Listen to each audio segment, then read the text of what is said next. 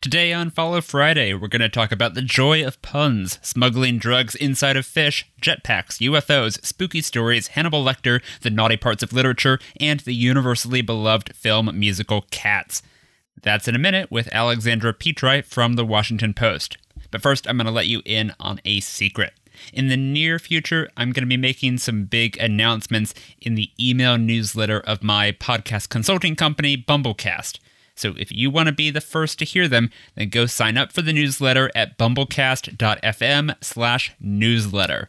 That's bumblecast.fm/newsletter. Thanks. Today is a good day to meet some new friends. Hey! Everyone make a way. The show is a buffet of folks you should know. So let's have a soiree. Well, that's enough for play. So now right away, with no further delay, it's Follow Friday. It's Follow Friday. It's Follow Friday. It's Follow Friday. I'm Eric Johnson. Welcome to Follow Friday, a podcast about who you should follow online. Every week, I talk to writers, podcasters, comedians, and other creators about who they follow. They will be our guides to the best people on the internet who we should be following too. Today on the show is Alexandra Petri, a humorist and a columnist for The Washington Post. She's also the author of the books A Field Guide to Awkward Silences and a recent book of essays about American politics called Nothing is Wrong and Here is Why. You can find Alexandra on Facebook at facebook.com/petrifying, spelled like petrifying, and on Twitter at twitter.com/petridishes, spelled like petri dishes, the science equipment. Alexandra, welcome to Follow Friday. Thank you for having me. We were talking before we started recording about how often I screw up pronunciations of people's names, and you really threw me for a loop there with the correct pronunciation of Petri versus how I thought it would be pronounced, going by your usernames. Yeah, no, you had to Petri very hard because... Yeah, it's my fondness for puns that has gotten me into this position because I'm like, all the Petri puns are Petri puns, not Petri puns, even though it's spelled the same way. So... I was going to ask you about the puns. Yeah, you tweet about puns. You've written columns about puns. I think you have competed in pun competitions. Is that right? Yes, I was nodding, and then I realized, no, this is a podcast, an audio medium. I have to do a verbal assent in order to convey that I'm saying yes. But yeah, no, I love the pun community. They say like an inveterate punster follows conversation like a shark follows a ship. And that's certainly how I feel. And fortunately, there's places you can go if you're like that, where you can be among your kind. So yeah, there's like Punderdome 3000, which is based in Brooklyn, but like they've gone sort of on the internet. Now they just exist in the, the pixel space. And then there's also one in Texas that I've competed in a number of times, the O. Henry Pun-Off. The O. Henry, that's a really famous one, right? Yeah. No, I won Punniest in Show at that one time, and I'm going to cling to that laurel until the day of my demise. That is huge. I saw a musical once that was like the annual Pun-Off. Do you know this one that I'm talking about? Oh, I heard about this musical because everyone in the was like, this is us, this is our life, but I didn't see it. How was it? It was really good. I mean, it was obviously filled, wall to wall with puns, and I think it's based on the O. Henry Pun-Off because it's like a big gathering. It's supposed to be like the most prestigious gathering of this very dorky, very niche passion. I'm also a fan of puns, and the sound you just heard is my girlfriend turning off this podcast because she cannot deal with two of us. But was there like an 11 o'clock? What was the 11 o'clock number in the pun musical about? Was it like I can't think of a pun and like my world or something? I can't remember. I mainly remember like the main theme of it because it's an earworm. It's like the annual Pun-Off. It's not a one-off. That one gets stuck in my head all the time. But gosh, that was such a weird, delightful musical. No, I love a good the annual Putnam County Spelling Bee. But what if it's people who are voluntarily this way? I feel like I like that energy.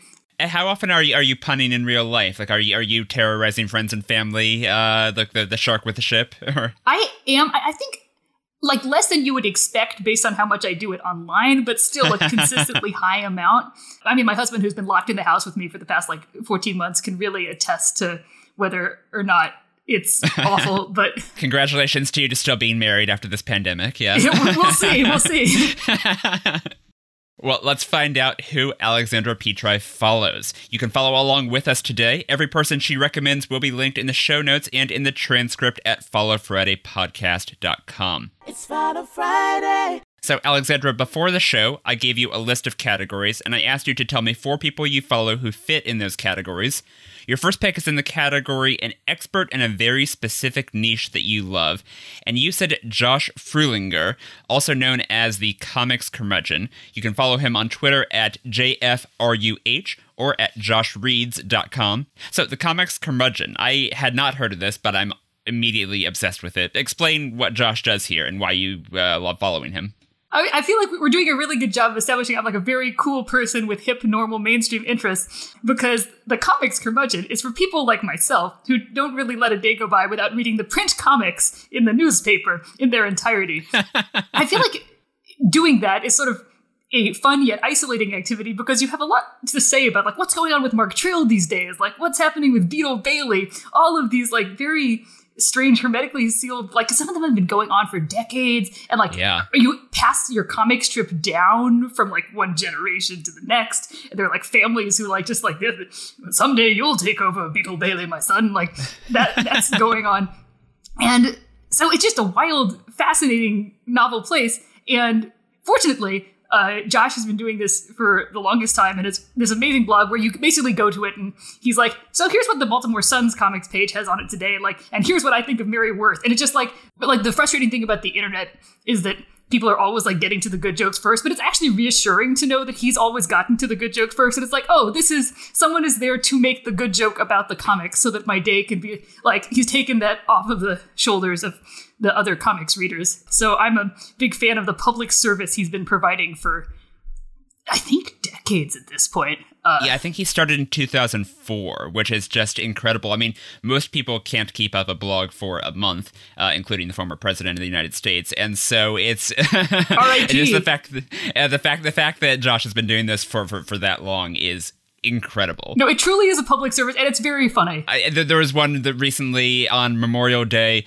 where it was the Beetle Bailey comic, and it was like just a very lame like golfing joke, and then just scribbled hastily in the margins like "Happy Memorial Day to all who serve" or something like that. And he was saying like, "Gosh, you think someone might have thought about this for a military themed strip, but guess not." Nope, they somehow. I think this got like a broader through the internet, but the Barney Google and Snuffy Smith, like the 9/11 memorial comic strip that they did, is just the stuff of legend because... Are they the Beetle Bailey authors, or who are they? No, they're a different... It's like set in like a little holler, and it's full of folks who like they drink moonshine, and the whole thing is like they're in a holler drinking moonshine. See, it's not in the Post, I think, except maybe on Sundays, but I don't think even on Sundays. And so I've like fallen out of touch with it. So I may be giving you very bad misinformation about Barney Google and Snuffy Smith. Oh no, how will I ever get by? But their 9/11 comic, look it up. It's really, it's just sort of a masterclass in every choice you probably shouldn't make when commemorating an event. So how did you first start following Josh? Do you remember? I mean, he's been doing this for so long, maybe you don't, but... I think it was one of those things where you like when you leave a movie theater and you're like, I want to see what people thought about this. And so I was like trying to Google, like, does anyone else have an opinion about, I really think it was Beetle Bailey. And there's a whole website called the Comics Curmudgeon. Or somebody recommended it to me knowing that I'm like obsessed with the comics. And he did like a Mark Trail live show, which I wished to this day, like, I'd have to consult with, like, you know, the best historians, like, what's the good thing to do with the time machine? Like, should I go and, like, talk to Marlon Brando? That's not a good thing. But, like, I would also go and see the Mark Trail live read.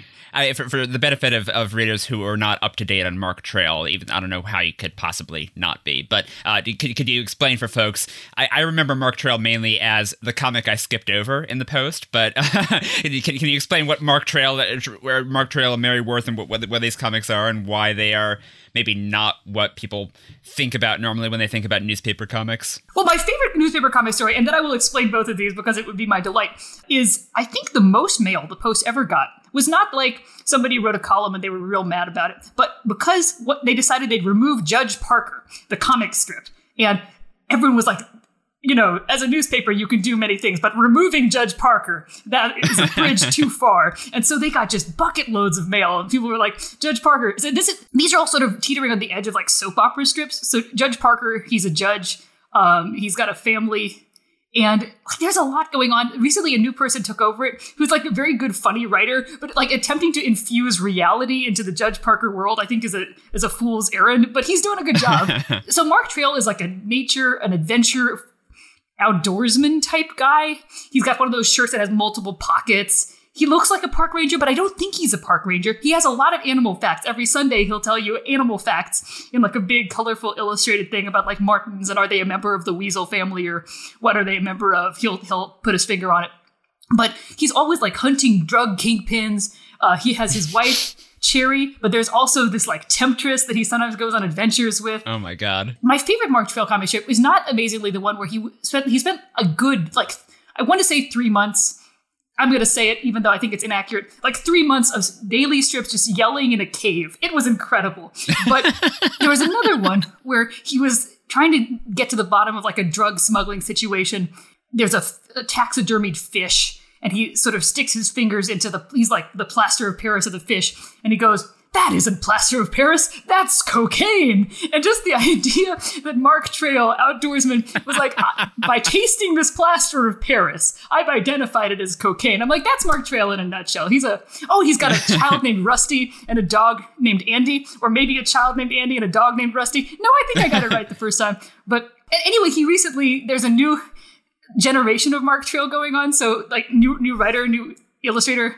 And he's like cool now, and he's like making TikToks, and I'm like, I'm also interested in this Mark Trail, who's like maybe the son. I miss when they explained like his relationship to original Mark Trail, so I need to catch up on that. But yeah, he's like fun and makes wisecracks, and he has like a rivalry with a cricket guy.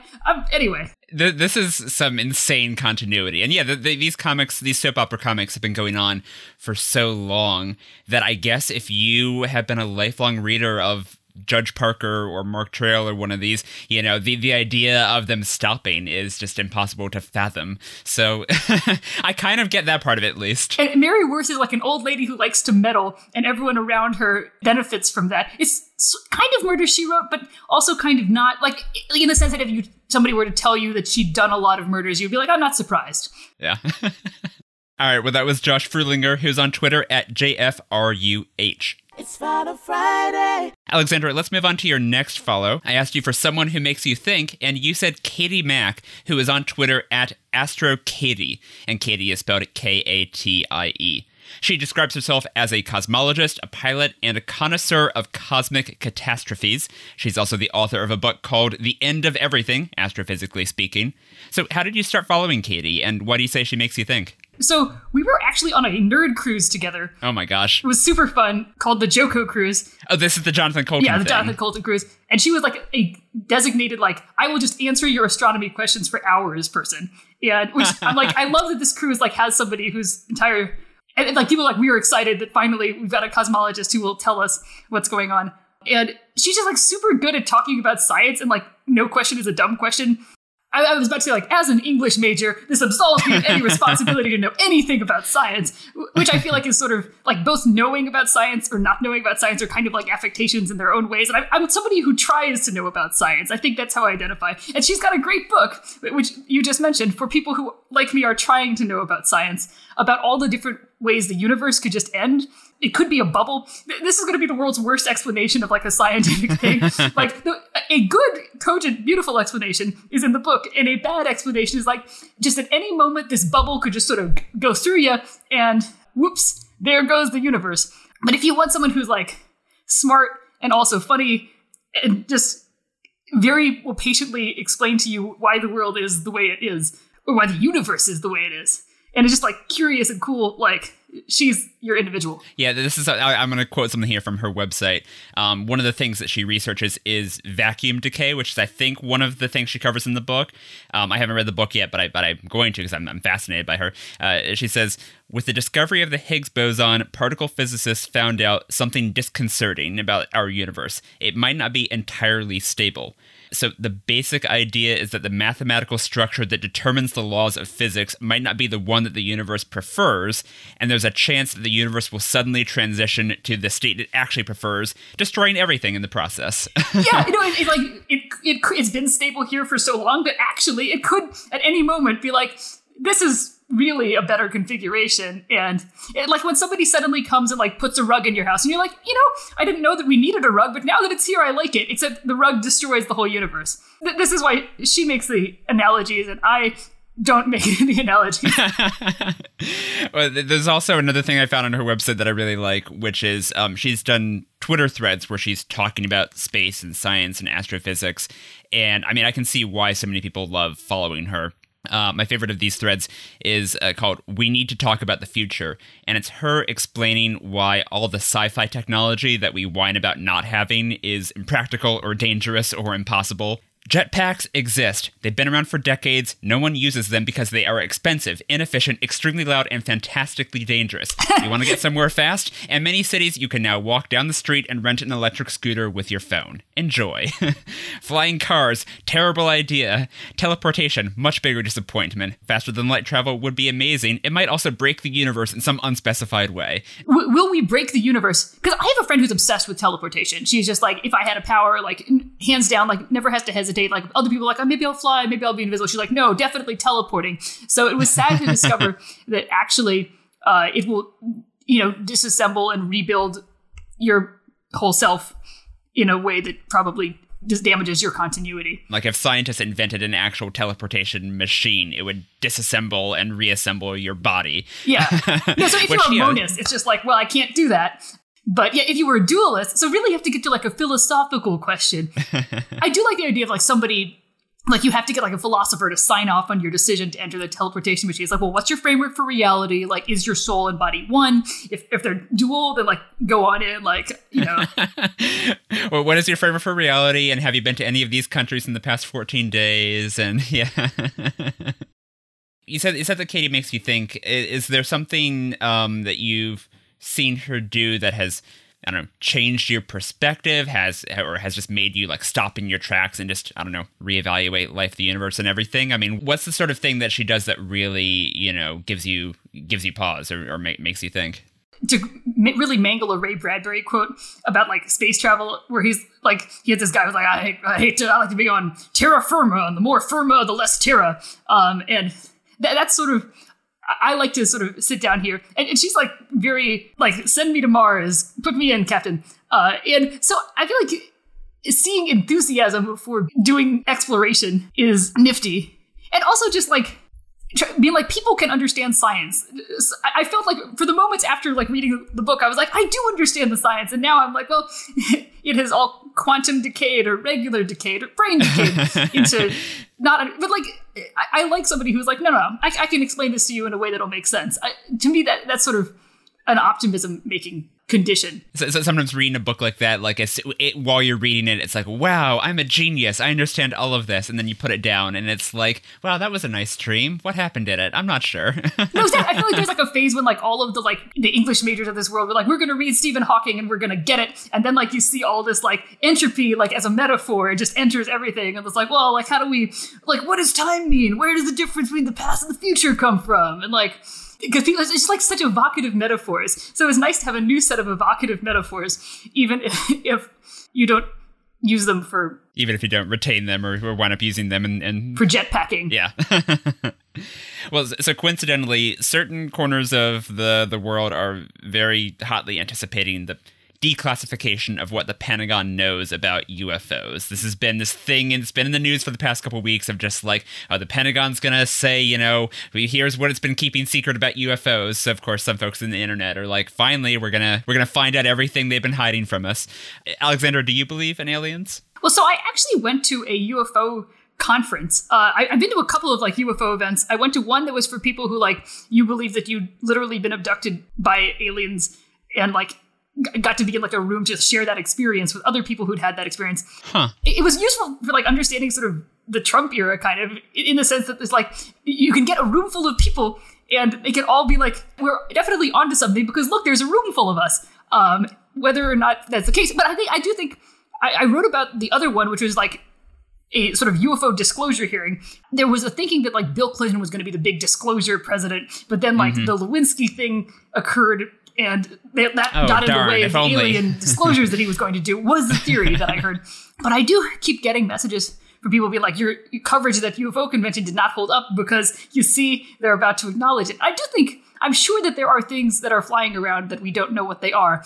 But the idea that like there's a whole more complicated lore, like speaking of like the day-to-day print comics, is like if you spent like 40 years just sort of investing yourself in this world, it's like, well, like they have all this green technology that they're keeping from us because it came to Roswell and then they like put it in a vault. And there's just like all of these very complicated things. And there's like different tiers of aliens. Like got myself read by like a person who'd be like, what kind of alien were you before you were reincarnated into your present body? And she's like, you're an Arcturian. So I think I had something to do with Napoleon, but it was unclear what. I wasn't Napoleon. I just like had something to do with him. Okay. So that, for whatever that's worth. But I do feel like there's a lot of accretions of sort of lore and wishful thinking about technology and all this stuff. So like being like, okay, there are like unidentified flying objects. I'm sure, but like, is all the other stuff that people decided was correlated and caused by that, is that also going to be true? I'm not as sure about that. So I think my article does hold up. That was a long way of saying I am excited, but I'm skeptical. That was Katie Mack, who's on Twitter at AstroKatie. We're going to take a quick break now, but we'll be back in a minute with Alexandra Petri from The Washington Post.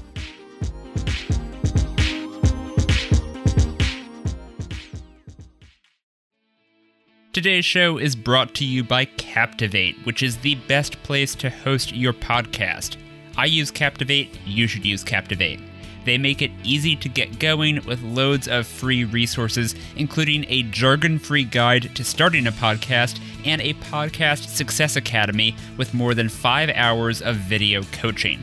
Captivate also gives you room to experiment. You can make as many podcasts as you want for one low price. And when it's time to launch your show, Captivate takes care of all of the annoying distribution work. With one click, you can get your podcast into all the major directories and apps. So check them out at captivate.fm/followfriday.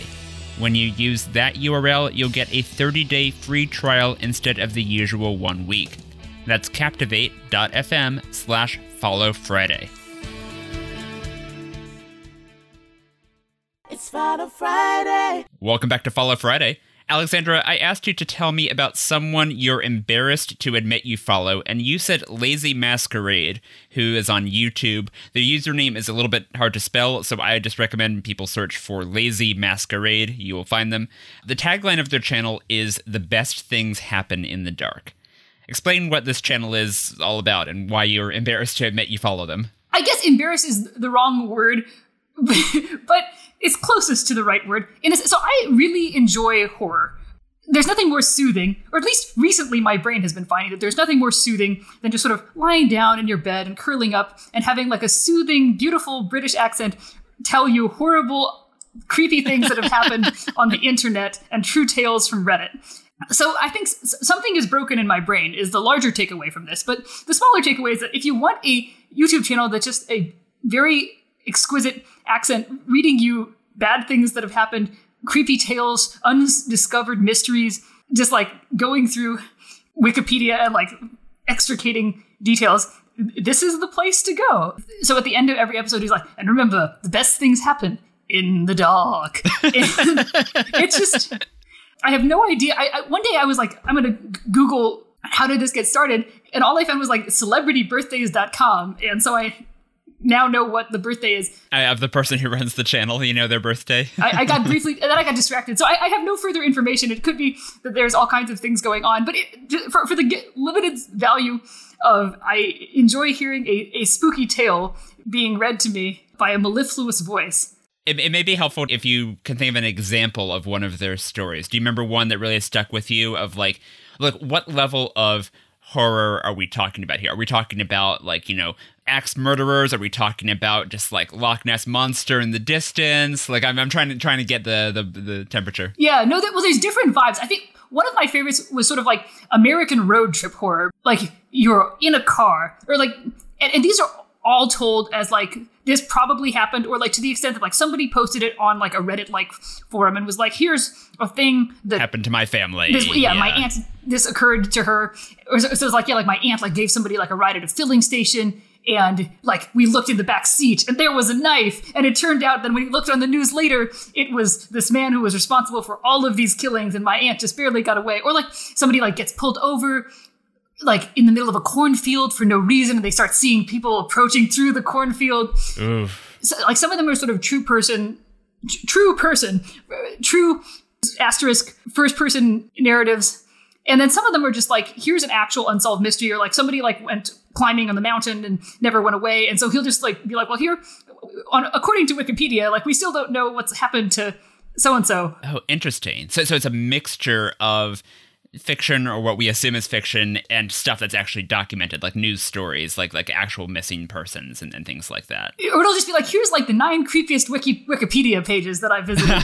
And so then like each Wikipedia page, like one of them will be like here's like just a file of like, here's all the faces of missing people that have been generated by like sketch artists. And so it's just like, you get to see all these faces.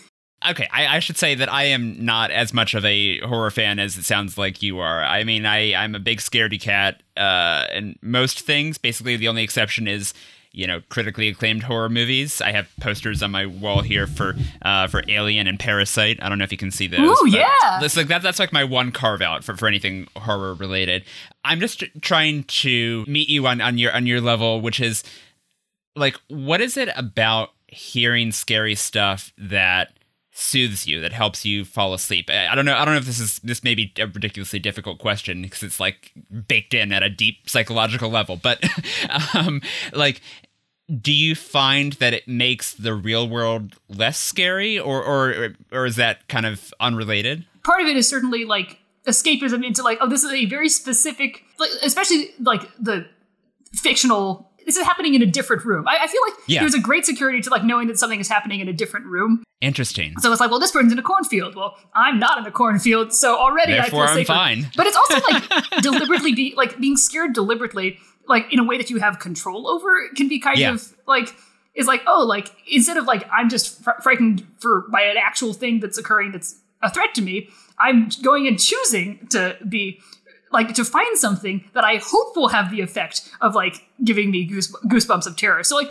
my other like bedtime ritual for a long time was I would just go on like No Sleep or Short Scary Stories to subreddits and just read whatever was there. And it's like, but I also am not so good with like jump scares or like your typical horror movie.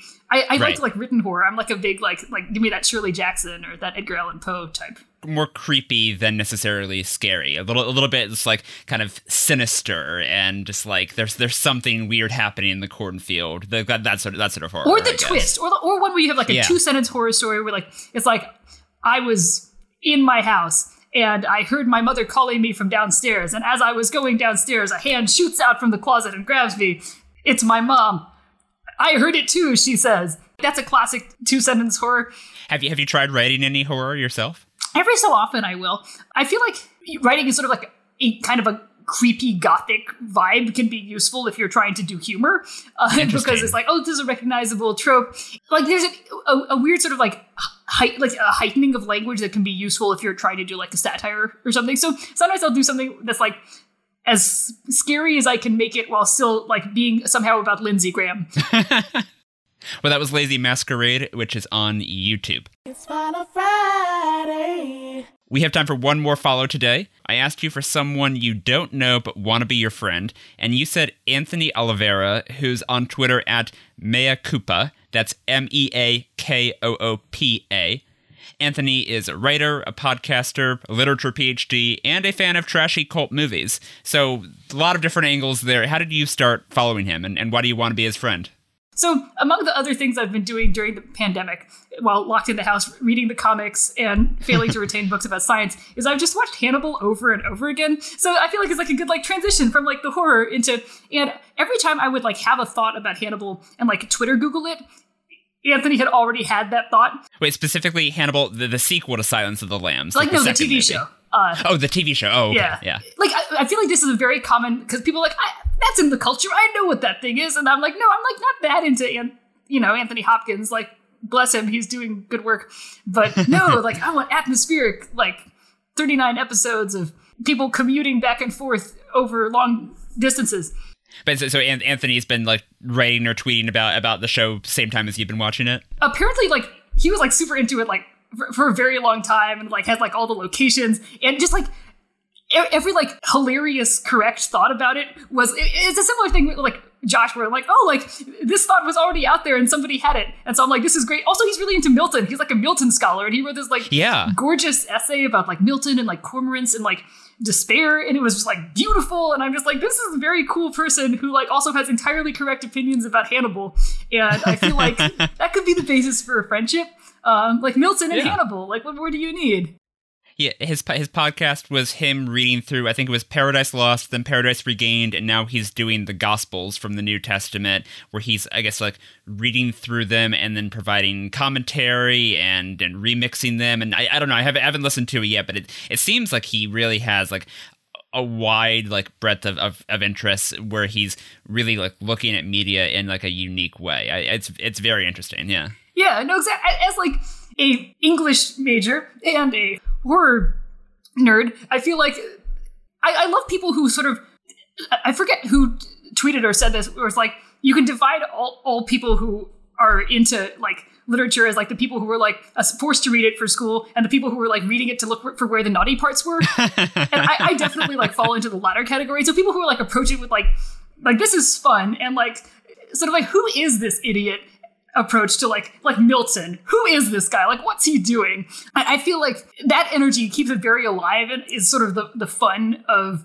getting to read old books. Is it's like these people were just sort of grappling with the same things that we're all grappling with, and some of them were just jerkbags in like a fun way that we can now enjoy. Like over the pandemic, I read Rousseau's Confessions, and it was just like, this man is a monster. Like by page 12, he's just like telling you like he likes to be spanked, like, and it just escalates from there. It's like, I know so much more about Rousseau than I want to know. He like abandons 6 children at a foundling hospital because he's too busy writing a book on how to rear children correctly. Like he's a nightmare person. And he's like, I didn't plagiarize my symphony, but I did go to this patron's house, and he was like, here, look at this music and maybe copy some of it and put it into your symphony. And then he accused me of plagiarizing. I'm like, no, what sounds like it happened is, but it's just a big old mess, like throughout. And I just love people who have that chaotic energy, or like recognize that like all these sort of like classics have that chaotic energy. And so I feel like that's something that I enjoy. Also, like, the having correct Hannibal opinions. That's very important to a friendship, absolutely. I mentioned that Anthony's also into trashy cult films. He organizes screenings in Toronto for movies like Flash Gordon, Barbarella, Cats. He calls it dumpster raccoon cinema, which A+. Right? Yeah. Are you into these sorts of movies? Of course, yeah. The best cinematic experience I had pre-pandemic was going to see Cats with like a bunch of people who were all like there to see Cats for the right reasons. At least 50% of the theater was definitely high. Like the other 50% was like definitely drunk. Maybe 100% of the theater was like on some combination. Yeah, good. That's math. That's good math. Like 78% were doing a combination. And everyone was just like, we are here to yell at the screen. Because first run movies, you so seldom get the experience of like, no, we're here to yell at the screen. Like, instead of having to be like, okay, well, now that we know what kind of movie Rocky Horror was, like everyone will now go back, or like The Room or something like that. But this is just like, no, it's out now. And the cats all are CGI. And Taylor Swift is here doing her best for Olivia, her cat, and her other cat, whose name I'm forgetting, which is so embarrassing for me. Although at a deeper sense, it's not embarrassing to not remember the name of Taylor Swift's. It's actually cool. Second cat out of her 3 cats. You're talking about the real cat, not the character she plays. You're talking about the cats that she owns in real life. Yeah, no, she played Bomb Ballerina, the cat, but she actually has 3 cats in real life whose names are, I think it's Olivia and Meredith, but I don't remember what the third one is. But it was just a whole theater full of people who were just screaming at the screen, like insulting all the cats, but like pausing respectfully during the points when Jennifer Hudson was singing her heart out, because, the rest of the movie wasn't ready for her, but she was bringing it. And Dame Judi Dench was just doing things. And it was like, I miss that about the movies. Just sitting in a room full of people who are like, no, we're all here to yell. I wish you could sign up for screenings. Like, maybe that'll be a post-pandemic innovation. I don't want a comfortable chair. I think it was for Cats. Like, I mean, the problem was Cats came out like just before the pandemic started, but I think there were like intentional rowdy screenings in some places where it was like, do not show up to this if you actually want to understand what's happening in this movie. Like, you will not be able to hear the dialogue. People will be screaming the entire time, you know, which I'm very supportive of. So long as it's advertised clearly, like, go for it, you know? No, exactly. Like, I went to, I think, Mamma Mia Mamma Mia 2 with a friend, and we were just like having a great time. And there were some ladies who were like, how dare you talk during Mamma Mia 2? And I'm like, see, there needs to be a screening for us and for you. Because like movie theater keep giving me things I don't want. They're like, what if your chair was bigger? Like, what if your chair also reclined? Like, what if you had to choose which seat you would be sitting in advance? I'm like, I don't want any of these features. I want to just be in an uncomfortable chair surrounded by people who are also yelling. There's a new theater here in San Francisco where it's like the chairs it'll be like being in an amusement park where the chairs will like pitch and sway and vibrate in time with the movie. And it's going to cost like $25 a ticket. And it's just like, no, I just want to have a comfortable seat and watch a good movie. Is that too much to ask? No one asked for that. I saw Solo, which I regret seeing, but I also regret seeing it in a 4X chair, which is like, not only am I seeing Solo, which is unpleasant, but also the chair is hitting me. Oh no. It's just hitting me and spitting at me. It's like, I understand this is what I deserve for having voluntarily paid money to see the Solo prequel, in which we learn his name is Han Solo because he was traveling alone one time. But why is my chair hitting me? Insult to injury, or injury to insult, I guess. Yeah, both. Yeah. 50%, 78%, everything. Well, I am rooting for Dumpster Raccoon Cinema. I hope Anthony and all of his folks in Toronto get back to that soon. That was Anthony Oliveira, who's on Twitter at Mea Culpa. Alexandra, thank you for sharing your follows with us today. Before we go, let's make sure listeners know how to find you online. Where do you want them to follow you? Follow me on Twitter. I'm Petri or Petri Dishes. And I'm also on Facebook if like your mom wants to follow me. No, I'm kidding. I'm sorry. That was yeah. If you or a cherished Facebook user, if your uncle who's like on Facebook, but he like wants to get into something different. Yeah, I'm at Petri Fying. One of the two. Let me look back at my notes. I'm super prepared. Petri Fying. Fying, yeah, that's the one. Don't follow Petri Fying. She can't be trusted. Something else. Your evil twin. Yeah, I think I'm also on Instagram, but I'm very bad at it, so I never tell people to follow me there because it's just like every 6 months I'll post like a picture of something really dull because I'm like, no, I'm gonna be active on Instagram. I'm gonna post like this fork is just the beginning, and then like I forget, and then like 6 months later it's like here's another uninteresting fork. You're welcome. So if you're into that, that's what my Instagram is. Well, that sounds great to me. Alexandra's username on Instagram is "This username is terrible." Follow me on Twitter at HeyHeyESJ and this show on Twitter or Instagram or TikTok at FollowFridayPod. And please follow or subscribe to this podcast, Follow Friday, in your podcast app to get new interviews like this one every week.